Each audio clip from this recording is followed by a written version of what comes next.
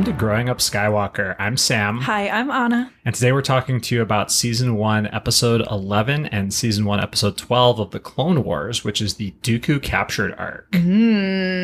Featuring, but not limited to, Hondo Ohnaka. I have some questions. All right, well, let's get to them after we go through what happens. Yes. So, excellent plan. These episodes start off and we see Obi-Wan wearing absolutely nothing except for a spacesuit as he makes his way onto a ship.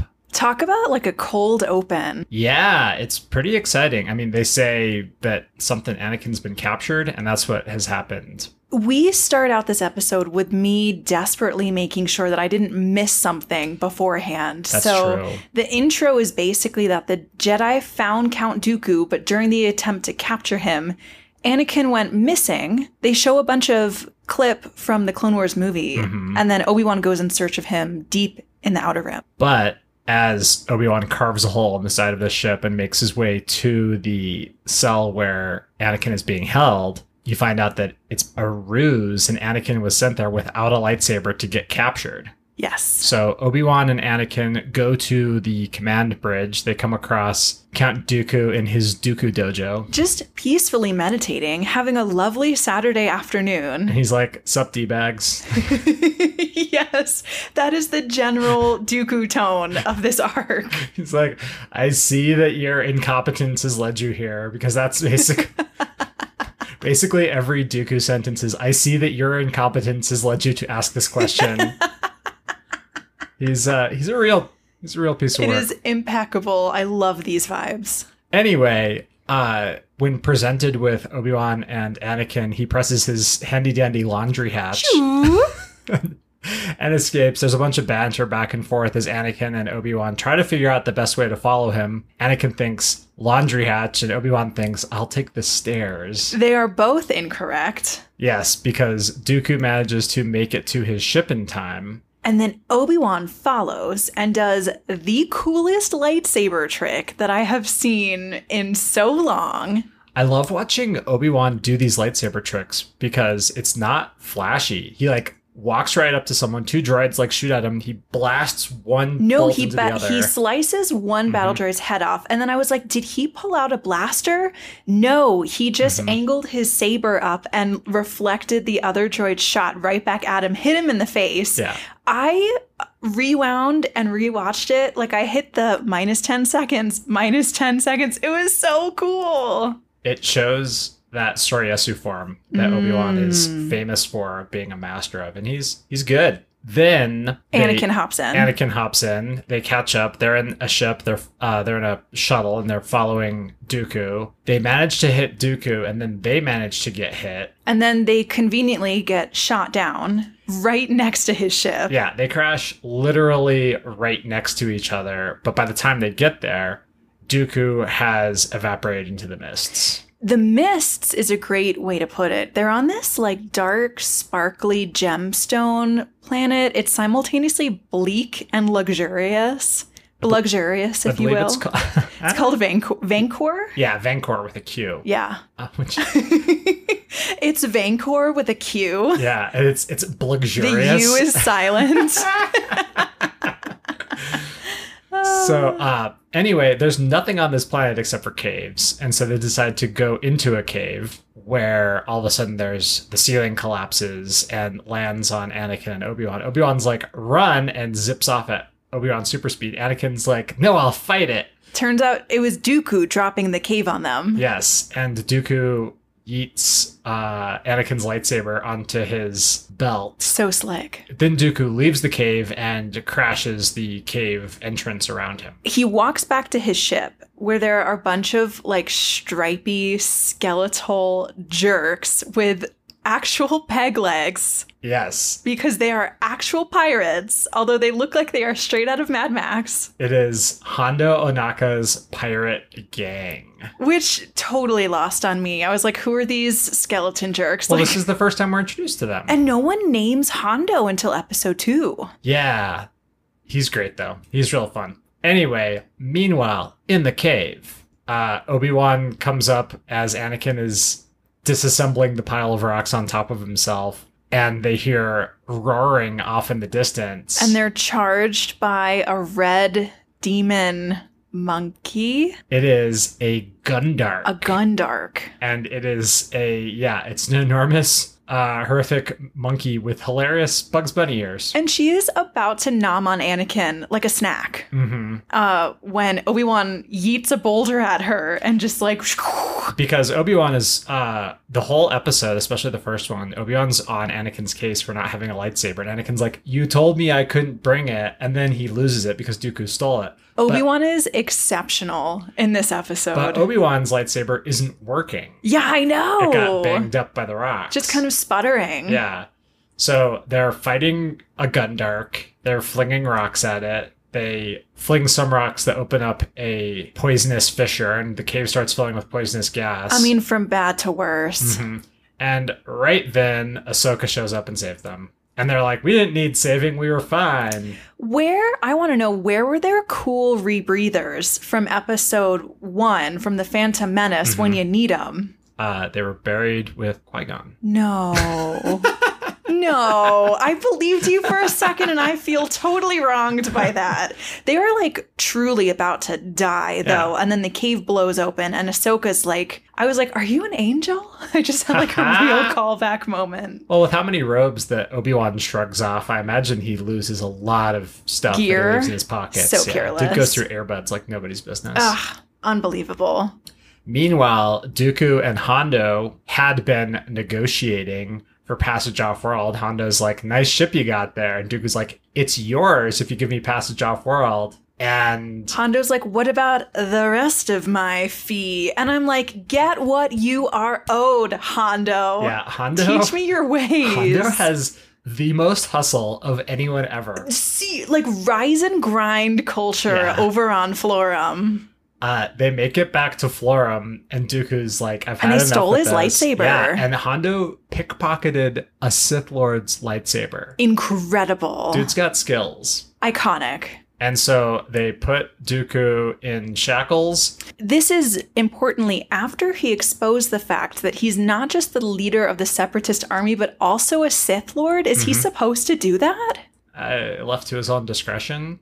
They're the bad guys. They're the bad guys. There's no rules when you're the bad guys. No. This isn't the triad. So Hondo, I actually wrote down, this is why I could never be a crime lord. Hondo's like, oh, well, if the Separatists would pay a lot to get you back, Dooku, I bet the Republic would pay even more. And brilliant. So that is right where we are at the beginning of the second episode of the arc, because Hondo is explaining this in detail to one of his lieutenants, and the lieutenant's like, I don't know why we didn't sell him to the Separatists. And he's like, you entire, grog swilling. You send them to school, you learn them up, and they're just dumb as rocks. If we sold them to the Separatists would show up with an army and take him back. So, sorry, back up a little bit here. Because Anakin and Obi-Wan were in the neighborhood, they have been sent to go assure that Dooku is there. Yes, so we cut to Coruscant. Hondo is ransoming Dooku to Palpatine, which, he would be doing the same thing if he was selling Dooku back to the Separatists, which is hilarious. He's got hustle. Jar Jar's there? Padme's there? The gang's all there. Why Yoda's there? I don't know why the gang is all there. Padme speaks for Palpatine at one point. I'm like, is she allowed to do that? But Padme's like, let us send 2 Jedi. She's like, I know that there's 2 Jedi, like, right there, because my, Anakin is there. Like, but they do send Anakin and Obi-Wan. Anakin and Obi-Wan go in and are like, hey, this is great. We know that he's here. You can send in the ransom money now. With Senator Karras and Jar Jar. Yes, Senator Karras being a 3-eyed dude from Malastare. He gets a grand total of 1 line, but I still like him. Yeah, it's a good line. And then after they see that Dooku is there, Obi-Wan and Anakin are offered drinks and partying in invited Hondo's to a bar. banquet. And at the last second, they swap out their drinks for the people next to them. They almost get roofied, but they are on top of it. So they wake up having been roofied. This was the minor continuity error, or they roofied all the drinks and only gave the antidote to the pirates? Like, who knows? I mean, inquiring minds want to know. I just want to say real quickly, there's a lady who's dancing on the tabletop. and Anakin and Obi-Wan are like drinking their drinks. Anakin is like, yo, I'm 19. I'm so into this. And Obi-Wan just looks disgusted. It's the most disreputable way to end an episode. I was like, I want 10 more hours of Obi-Wan and Anakin hanging out, doing shenanigans, drinking green sludge together. Yeah, really. Delightful. Really green sludge. But yes, then we do head into the non sequitur of the next episode. Yeah, so now Anakin, Kenobi, and Dooku are all tied together with laser shackles, all having been captured by pirates, all bantering at each other, trying to out-insult each other. I'm sorry, this is like the and there was only one bed trope to me, and we're all handcuffed together, trying to escape. In terms of the banter off, it's basically Obi-Wan handily wins without trying. Dooku has some nice one-liners, and Anakin just gets grouchy. I would say 10 points to Dooku. Obi-Wan's following up with like a solid 3. Anakin's in the black. You think Dooku has better one-liners than Obi-Wan? I think Dooku won. We will discuss. All right. So 3 separate times they managed to make it out of their cell. And then 3 separate times they're recaptured. Yes. Including a rather stunning pole vault. Incredible. Pole vault force jump ×3. Yeah. Anakin's the only one who does it successfully. And he's holding the rest of them by their literal Obi-Wan thread. has to grab Dooku. And I'm like, they're holding hands. That's so nice. It's a real crazy bit. Anyway, while this is all happening, Jar Jar and Karis have been sent aboard a shuttle with the spice reward. Ransom.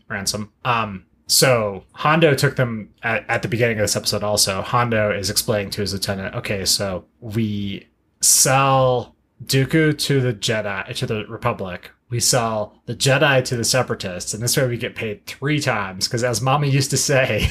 1 hostage is good. And 2 is better. And 3 is just good business. Yeah. Thanks, Mom. Thanks, Mama Onaka. Hondo Onaka 100% has a heart tattoo with an arrow through it that says, I heart Mom. Yeah.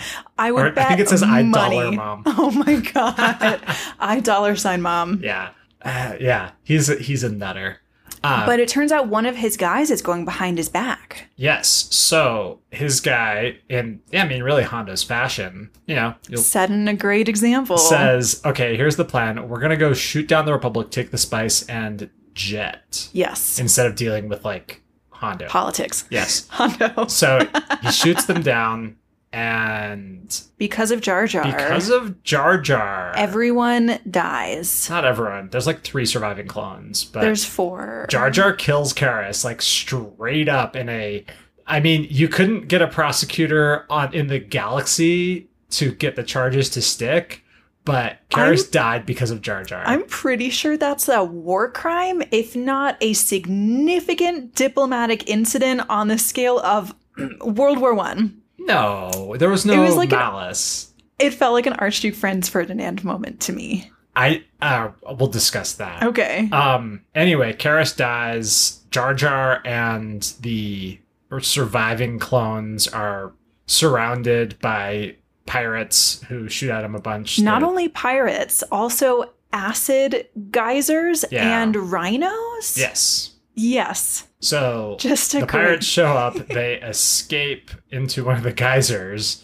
Jar Jar uses his druid lore to keep them safe until the beasties leave, and in which case they can rolled escape. A nat 20 on animal handling. For real. The pirates run off with the spice. Jar Jar and the clones jump up on the lip of the geyser, and then they get themselves onto the rhinos, and then they give chase. It's a tribute to how complicated this episode was that I totally missed that. I had to Google everything that happened. This episode was so, what is the word? Crowded, convoluted.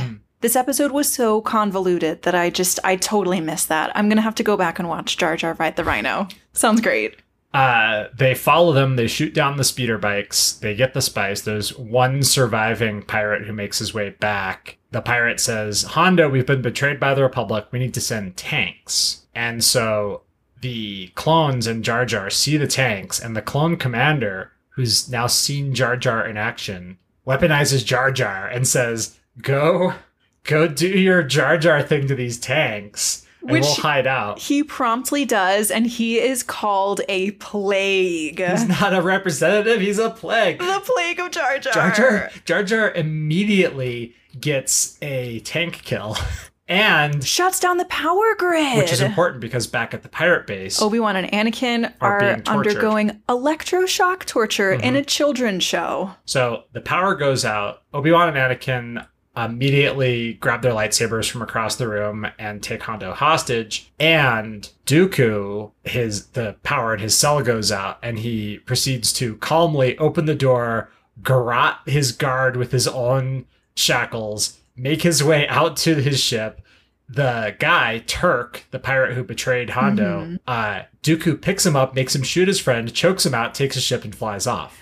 When I tell you I'm just shaking my head in awe and disbelief, just silently, calmly, completely viciously, calmly makes his way out and just chokeholds everyone in his way. Real Dooku move. It was because big Dooku energy. You find him somewhat affable throughout the show because he's got these great lines, and then you're like, he's no, he's a bad guy. He is a Sith Lord.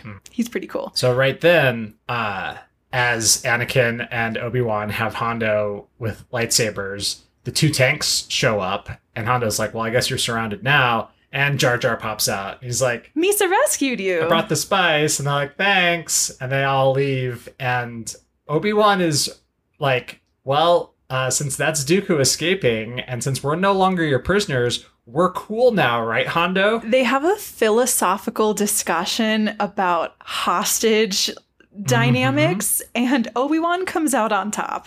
And Hondo is like, wow, that's mad respect. Like, yeah, I no longer hold the goods you wish to buy from me. This is fair. He's like, I'm into this. Props, sir. So Jar Jar is like, oh, I did save you. And they're like, nope. Dang it. Yeah, I guess you did. Which is the same thing that happened in the first arc the first episode, Ahsoka, being like, I saved you. And they're like, no, you didn't. I guess. So Anakin and Obi-Wan, and kind of being true to the fortune cookie, which is the winding path to peace is always a worthy one, regardless of how many turns it takes. So regardless of the fact that you tried to escape from your cell 3 times and then got electroshock therapy without consent, Obi-Wan basically is like, we don't have any beef with you. We're going to leave. And Hondo's like, yeah, bye. Yeah, Anakin's ready to kill him. Yeah. Because Anakin's Anakin. Yeah. So that's this arc. As always, status quo. Although Obi-Wan's closing line to Hondo is like, I don't care about you. You are really beneath my notice. But Dooku holds grudges and knows where you live. So have a wonderful day. Have a great weekend, Hondo. We may or may not see you later. Yeah. So that was this arc. I enjoyed it. I want to talk about a couple things, but what do you want to start with? Number 1 question. Who is Hondo Ohnaka? Hondo Ohnaka is the Pirate King of Florum. I now know this, but no one named him in the first episode, and so all of my notes say the Pirate King? Question mark. Yeah. He's a, I wrote it down. He's a Weequay. Weequay. And that's all I got. Tell me about Hondo Ohnaka. I'm so confused. Is this a name that I should know? I mean, this is the first time you're introduced to him. He's a recurring character in Clone Wars and Rebels. Oh, okay. So that I really haven't met him yet. Yeah. Okay. Yeah. And this is his jam. Like, you know, in Solo and in episode 5 and 6, you meet Lando and you're like, okay, this guy's like Han Solo, but a little bit skeezier because he's a little bit more of a capitalist. Capital D disreputable. That's Hondo just to the max. I mean, so Hondo's really living the dream there on Florum. I have a note of this. I find this interesting. If you're a pirate king, there's kind of 2 ways to go about it. Either you have like a very cool harem and a bunch of people who like work for you and like do pirate jobs for you. Which Hondo does. No. Yeah. Hondo has a bar and he drinks on the same side of the bar, opposite the bartender, as everyone else in his group. He owns a strip club and like doesn't have a VIP booth. He sits there, the same as everyone else. He doesn't hold court. He's just Hondo. And the really, he wears a crazy hat. And Mad Max goggles. And he's too clever by half. Like, Dooku calls him out on that because right before Anakin and Obi-Wan are captured by Hondo, Dooku's like, these pirates are devious and you don't give them enough credit for how smart they are because they captured me. I was super into that. And they did it so calmly, too. I didn't even realize that Dooku was getting kidnapped. I thought he was basically just negotiating to get off planet. And then I'm like, why is Dooku in this fancy electro X-shaped handcuff system? Yeah, he got captured. They got him. So... Wow. Yeah, they're a significant threat. Pirates with enough guns and stuff. Here's what my note says. Pirate guy is super smart. And so I think that's a pretty powerful thing because throughout, so Dooku and Obi-Wan are both people who can really manipulate minds, right? Especially Obi-Wan. And Hondo is too single-tracked for that kind of thing. You couldn't distract him by being like, you should let me go. He'd be like, that sounds unprofitable. So I feel like he looks at the world in terms of profit and profit loss. And it's sort of like playing against the house.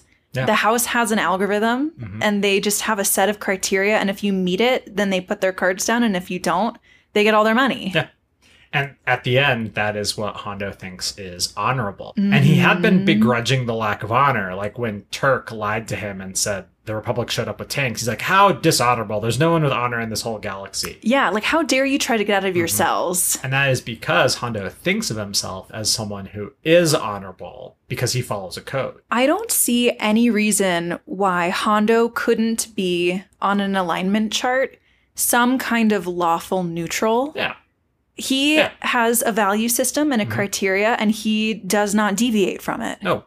So never. Not once. I kind of like him. In terms of disreputable characters, I like him just as much as Lando and a lot more than Cad Bane. So yeah, Cad Bane's he's fun to watch. Yeah, he's got a real vibe. I'm into it. Yeah. So that's who Hondo Ohnaka is. Thank you for that. Now I know. And we'll see more of him. So. What do you want to talk about? So something I really noticed in this episode, to the point where I looked it up, was that the voice actor for Jar Jar Binks changed. Yes! Oh, I'm so glad you looked that up. I noticed that. So the voice actor for all the episodes, all the Jar Jar paraphernalia, and all the movies up until this point has been Ahmed Best. And he's also the physical actor for Jar Jar in the movies. Is that who was mercilessly mocked for voicing original Jar Jar in The Phantom Menace? Yeah. I read an interview with him recently. He is deeply traumatized by that experience, and my heart really goes out to him. Yeah. Man, I feel bad. He comes back in season 4. Okay. And continues voicing Jar Jar. However, at this point, the voice has been replaced with BJ Hughes. And I noticed it because it is a different... It's less silly, and the sentence structure is less silly, and it makes Jar Jar seem more malicious a little bit. It makes him seem more intelligent, which we can certainly talk about. There's a moment where one of the clones says, "Don't worry about Representative Binks. He's smarter than he seems." And I think that is not doing a service to Jar Jar's character. Yeah. It doesn't help that he's responsible for a literal senator's death, along with clone troopers. But yeah, it was harder to read anything good in his intentions. Despite the actual lines yes. being very good. Yes. Without the affability that was brought into the role by Ahmed Best. Yeah. So I noticed that significantly because I gave a really thorough watch through of Jar Jar in this, because I feel like during this exercise of the podcast, I've been paying a lot more attention to Jar Jar. Now, you're welcome, onions. Sam is going to join the Church of Jedi Master Jar Jar Binks. I'm still in Darth Jar Jar cult, but I could be different. We're in rival cults. Yeah. So tune in next week to see how it ends. At the end of episode 1, when Hondo calls Palpatine and is like, check it out, I got your boy Dooku here in exchange for, $1 million. Palpatine is visibly PO'd. He is. And I think he's in disbelief that Dooku would get himself captured. And so Palpatine, despite being a megamind, has no way of foreseeing that like a lucky shot would result in like a lucky thing in a lucky thing. Like that's just way far out there. So Palpatine says, who can I send to cause enough chaos for Dooku to escape? Let's send Jar Jar Binks. I mean, Jar Jar's there because Palpatine wanted him. Do you think Palpatine was expecting Jar Jar to fail? I think in the way that Bail Organa did earlier, and the way that the clone captain in this episode, when he's like, Jar Jar will take out a tank and then we can show up with our infantry weapons and resolve the situation. Palpatine is like, I can weaponize Jar Jar. Do you think so? I read that totally differently. I thought Palpatine was thinking, I'm going to send the most incompetent person in power who outranks the clone troopers to go and miserably fail, to make it look like I made an honest effort. That is a different way of doing it. And what's fortunate for Palpatine is that he's playing both sides all the time. I know. So he could have made it work either way. He's playing chess instead of checkers. I mean, really, Jar Jar is as useful a tool to the war effort as Anakin in some ways, because when you need to go like insert ruckus here, add Jar Jar. Yeah, shenanigans ensue. So that was pretty compelling to me, and then also the trash talk fest. I think. Oh my god! Do you want to talk banter? Yeah, the whole episode starting at the beginning. Okay, I wrote some down. Yeah. So first favorite piece of banter is Anakin's complaining at Obi-Wan after Obi-Wan releases him from the cell.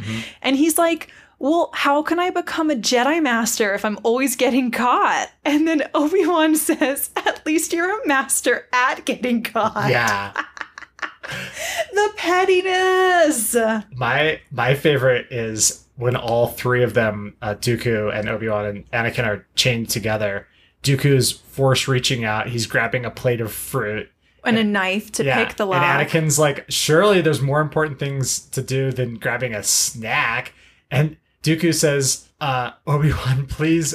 Do you want me to do the line? Please do control your protege's insolence so I can concentrate. And then Obi-Wan's like, Anakin. Control your insolence so the Count can concentrate. Anakin, control your insolence. The Count is concentrating. So sarcastically. Oh my God.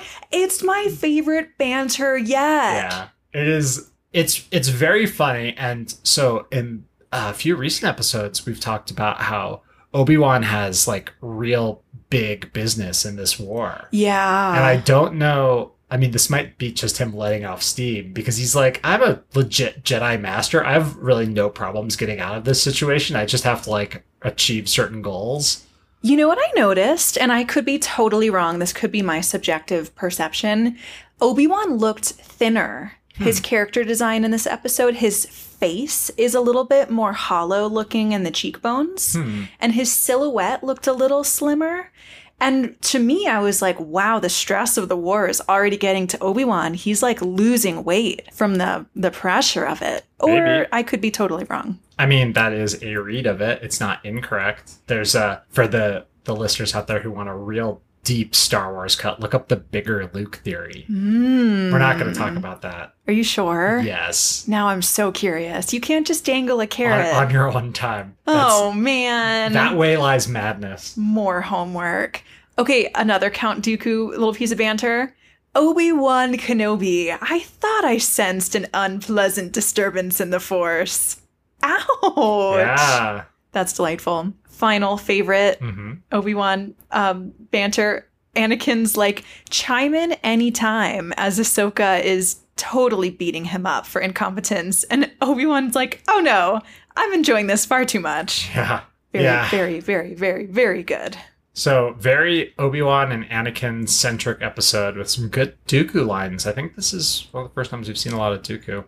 I forgot my favorite Dooku line. What is your favorite? I would kill you both right now if I didn't have to drag your bodies. Yes. Incredible. Can I use that in my daily life without sounding crazy? Probably not. No. Just in my dreams.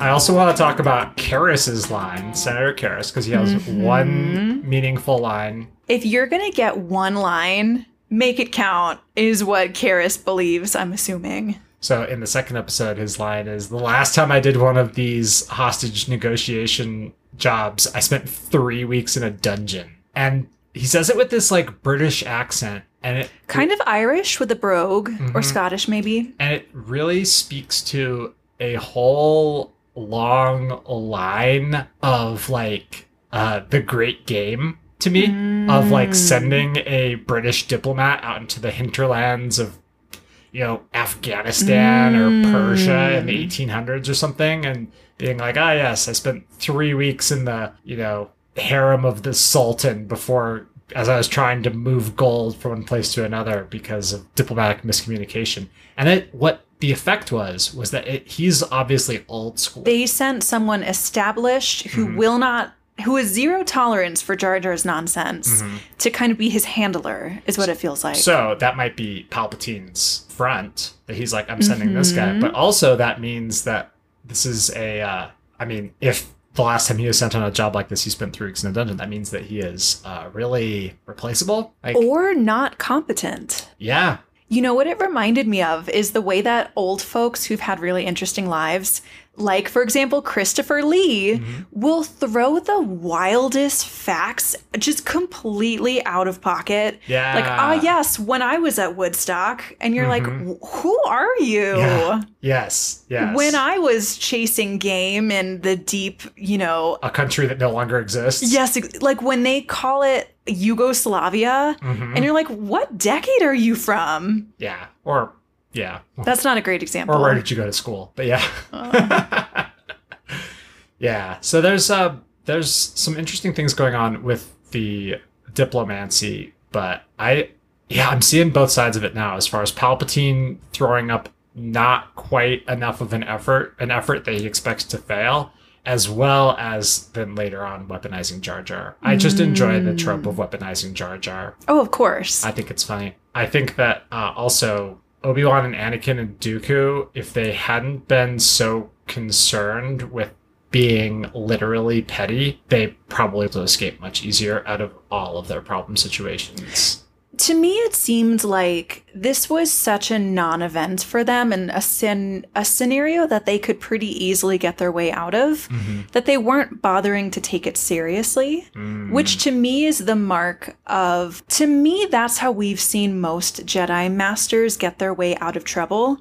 I noticed this when Obi-Wan was sort of strolling to the hangar in the beginning of Dooku Captured. Anakin's flying by the seat of his pants down the air duct, chasing Dooku. I'm assuming he couldn't force sense where Dooku went. Obi-Wan strolls up to the hangar, not in a hurry. He only starts jogging when Dooku's actually rolling into space.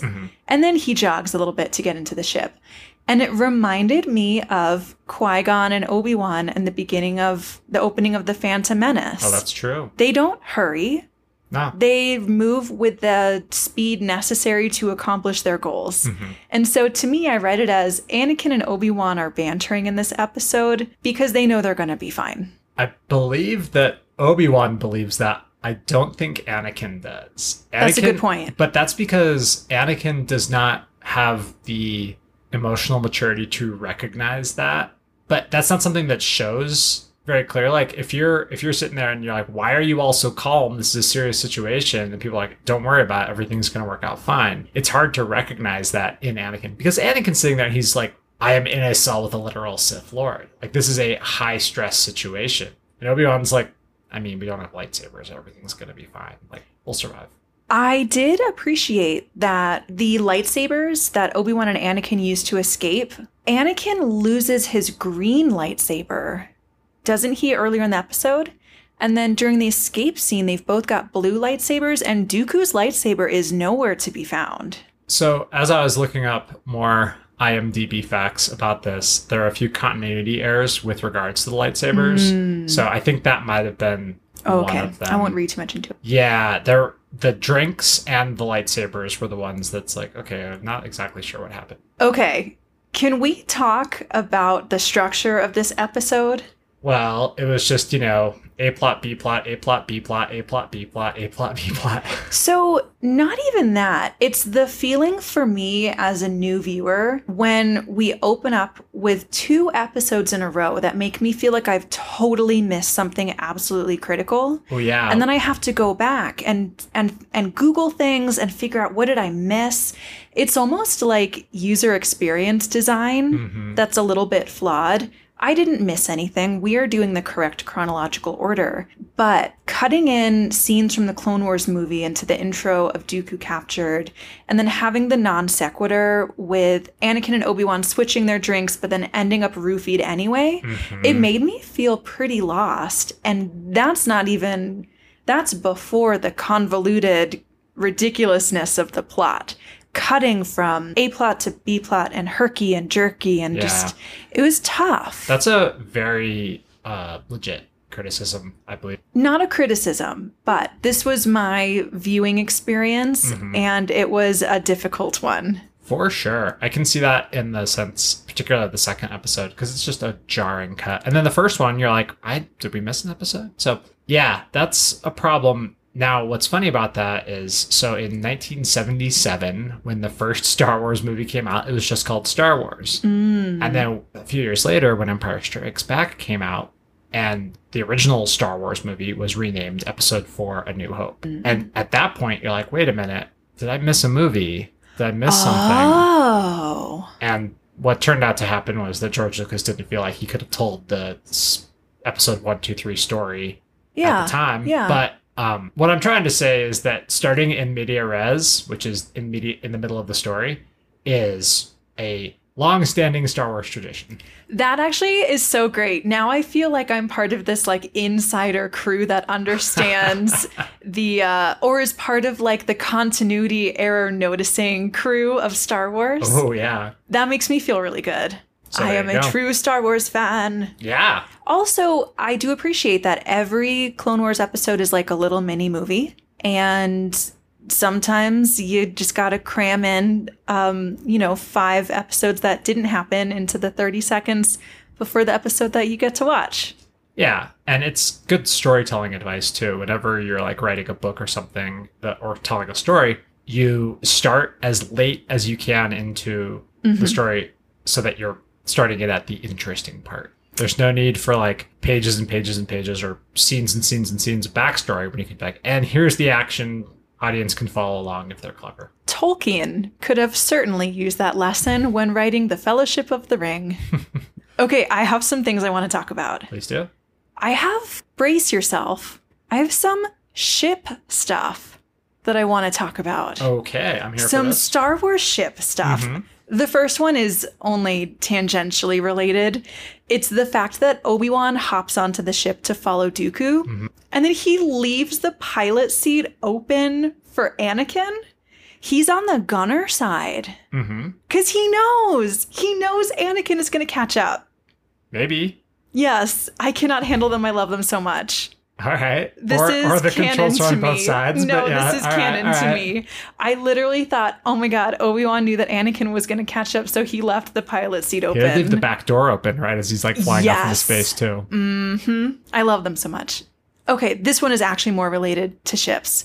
Hondo references Dooku's solar sailor, which prompted me. Actually, I looked up Dooku's solar sailor a little while ago. I don't remember why. But we see it at the end of the second movie, Attack of the Clones, as he takes the Death Star plans and flies to Coruscant, because you, in this podcast, referenced how beautiful it was. It is gorgeous.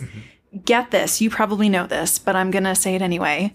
Dooku's solar sailor is powered by an ancient artifact that he got from the Gree ? I did not know this. I don't know who these people are. It is an unidentifiable artifact. No one knows what it is made of, how it does what it does, but it creates an undetectable power source that flies Dooku across outer space, basically at hyperdrive speed, and no one knows how or why or can trace it. That is the coolest thing I have heard all day. Me too. And it's beautiful inside. Yes, it is. It is really nice. It's sad beautiful that he outside. It's really suave. It's got like the leather interior, probably seat heaters. Definitely seat heaters. It's He's an old man. Really cool. Gotta keep his buns warm. Yes, don't we all? On that note, there are so many ship crashes in this episode. Yes. I mean, I would just assume that that's really expensive to animate. Can we please just have a ship land intact and then take off again? Yeah, but that's not exciting. But it sure would be nice. It happens all the time. Like, Kit Fista's ship, perfectly fine. I know, because R6 is incredible. Yeah. Yeah. Okay. One last thing. We finally get some mention of this mysterious spice that we sometimes hear about, which is what Hondo wants to gain as his ransom. Mm-hmm. I'm assuming that George Lucas ripped that off of the Dooneverse. Yes, although... So for the uninitiated, in the Dooneverse, spice is something which lets you see the future, and that's the only way to travel faster than light. Mm-hmm. Which is pretty important because you can't really have an interstellar empire without going faster than the speed of light unless you make up a universe where it doesn't matter, like Star Wars. Whereas in Star Wars, yeah, it seems to just be drugs. So it's possibly, it's talked about, I think, in most depth in either Solo or Season 7 of the Clone Wars. Both of those deal with it a fair bit, as opposed to something that's just money or like illicit just something. Some kind of illicit mind-altering substance. And so it seems like it's basically something which can be either converted into medicine or into drugs, illicit drugs. To that end, it's basically like a big hold full of super hyper space poppies or something. So you can either turn it into morphine or you can turn it into heroin, but either way. Felt like a MacGuffin to me. Oh, the spice. Definitely. Yeah. Yes. It could have been anything. But the gold bullion. Mm-hmm. But going back to right when Dooku and Hondo meet, Dooku is trying to say, yes, well, it'll be fine. I'll pay you whatever you want when the Separatists show up. And Hondo's like, you got to be smarter than that out in the Outer Rim. Mm-hmm. I need like untraced bills delivered to a third-party location to your enemies. I don't really care what happens to you. I care about getting paid. Yes. So the Outer Rim is a little bit of a different animal. And it seems like spice is the way to move. And that goes back to Phantom Menace. Yeah. When Qui-Gon says credits will do fine. And Watto says no. And then fast forward to Mando when... the currency exchange is a real problem. I am so here for Star Wars currency issues. It's one of my favorite weird quirks of Star Wars that no one ever has the right money. Because the galaxy is massive. Yes. And there's not ATMs lying around. I think that's really interesting. And in some video games or role-playing systems or fantasy books or things like that. In some worlds, they're like, yes, there's a huge problem converting from one monetary system to another, which is much more realistic. If you've ever traveled internationally, you know you're like, okay, I've got this money. Do I change it here? Do I change it there? Do I change the equivalent of $20 so I can get out of the airport away from the high-fee ATMs and then change it? And then it's still an arm and a leg, and my bank is going to call me thinking that it's like credit fraud. Yes. And granted, that sounds boring to some people. However, any point of conflict is an interesting point if you tell a cool story around it. Yes. So we are actually coming up on some episodes pretty soon about the banking clan. Oh. Yeah. So in I think 3 or 4 episodes of the podcast. So that'll be interesting. Yeah.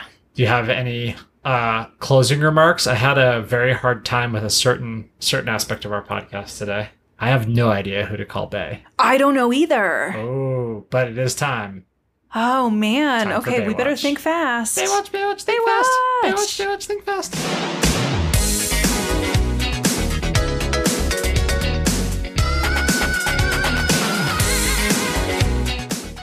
I have someone in mind, but I fear for the repercussions. Well, then you're gonna leave that out there dangling. I'll nibble on that. Who are you fearing the repercussions of? It's Dooku.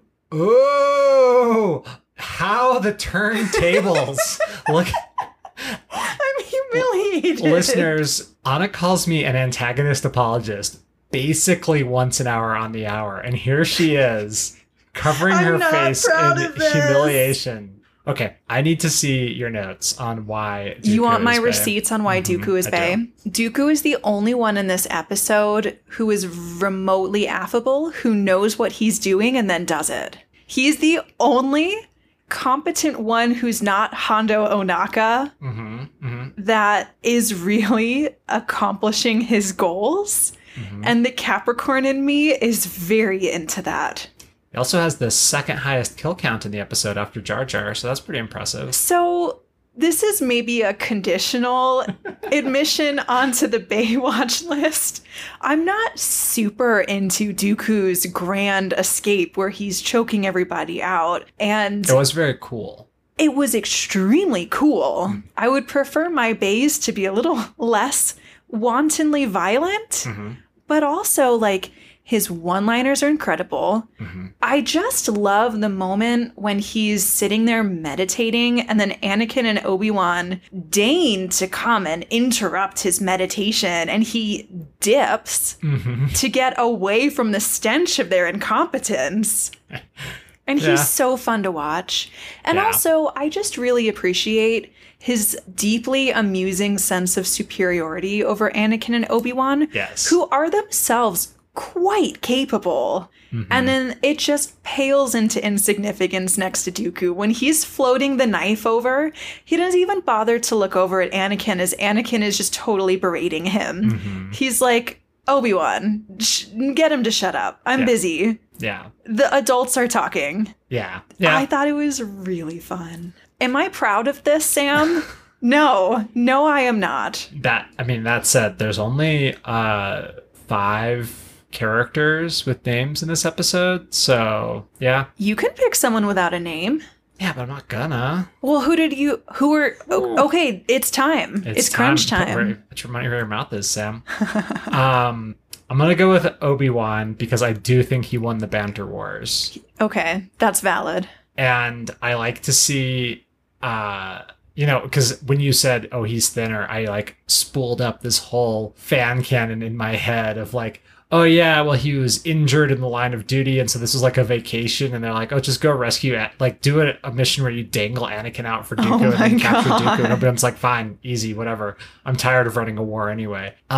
He is hilarious. Incredible. He is goofy, and every jibe, every joke that anyone tries to stick on him, anything that anyone tries to insult him with, he just flings back with triple the force. He does. Or he deflects it onto someone else. You rarely... Literally and figuratively, with words and with lightsabers. And what's interesting about that, now I'm gesturing, you can't, he can't have good banter like that as much with Ahsoka and Anakin because it's like a grandparent-parent-child relationship. And so he's got to keep his gloves on, but he's got to be a good example to his grand Padawan. But he probably already knows that Anakin's a lost cause. Oh no. And so when it's him and Anakin and Dooku, he's like, I'm going to make fun of you both until you die from embarrassment and escape. That's my plan. I am free to be me.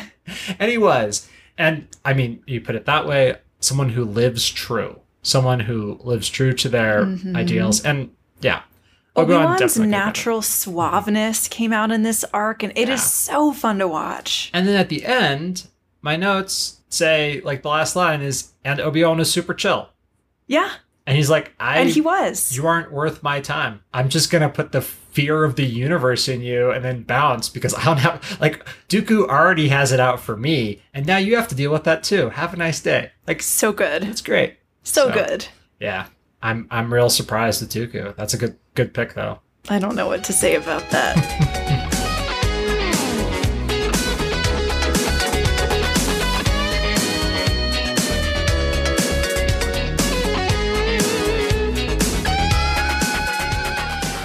One last thing I want to talk about with the whole first episode, and really maybe the theme of the episode that popped was the idea of a lost lightsaber. Starts out, Anakin doesn't have his lightsaber, moves on, Anakin's lightsaber gets taken away, and Obi-Wan's gets broken. moves on further. Dooku gets missing. His. Yep. When they first meet Hondo, Hondo's little monkey parrot creature is carrying Anakin's, and Anakin grabs it. Because we must hang on to our pirate coding. So rather than have a parrot or a monkey, they just made a parrot monkey. Mm-hmm. Although it's actually a Kowakian monkey lizard, which oh my God. Jabba has one in episode 6. But yeah. Anyway, the idea of losing your lightsaber and how much that emasculates a Jedi or a Force user is an interesting one throughout this episode, because once their lightsabers are taken away, you just chain them up and put them in a room, and a bunch of drunken pirates can handle them. Is it emasculating to have to... Well, okay, when Obi-Wan's was sputtering, I was like, trouble with your equipment, Obi-Wan? But is it emasculating to have to use something other than Force, lowercase f Force, and rather use capital F Force and the power of your mind to get out of your situation? Now, if you were to have in this situation a Jedi such as Luminara or Yoda or Mace Windu, they would easily be able to use the Force to get out of there. But Jedi such as Obi-Wan and Anakin, Sith such as Dooku, rely so heavily on their lightsabers to solve their problems that this is, in fact... I would say Obi-Wan less so. Yeah, but he was also completely calm throughout the whole thing, and he's treating it like a vacation, so... Good for him. Yeah. It's what he deserves.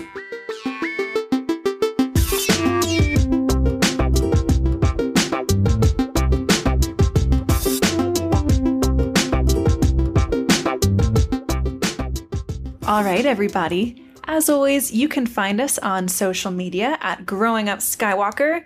If you like the show, please leave us a review on your podcast app, or send it to the nefarious one of your friend group who's always up to no good, but is so charming that you just let them get away with it. Are you referring to Anakin or Dooku? Hondo!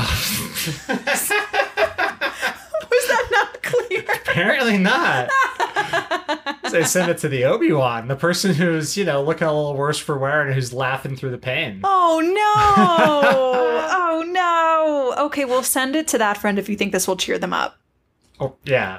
And, if you know us in real life, or if you want to send us an email at growingupskywalker@gmail.com, we read every single one. We love, love, love communicating with you guys and gals. Y'all are the best part of this process. Yes, we do it for you, and it's really a lot of fun. Very much appreciate it. And we want to do a season 1 retrospective. So send us some notes and we will address them. We need your voices. Send us your questions. Send us your thoughts. If you're yelling at us as you're listening to the episode because we missed something or we were wrong, let us know. Or we didn't choose Padme to be Bae. Unbelievable. I take full responsibility for this terrible oversight. And tune in next Tuesday for Season 1, Episode 13, and Season 1, Episode 14, which is the Anakin Injured arc. Mm-hmm. What does it take to put a man like Anakin down? Whoa. Find out next week. Bye-bye. Bye, y'all.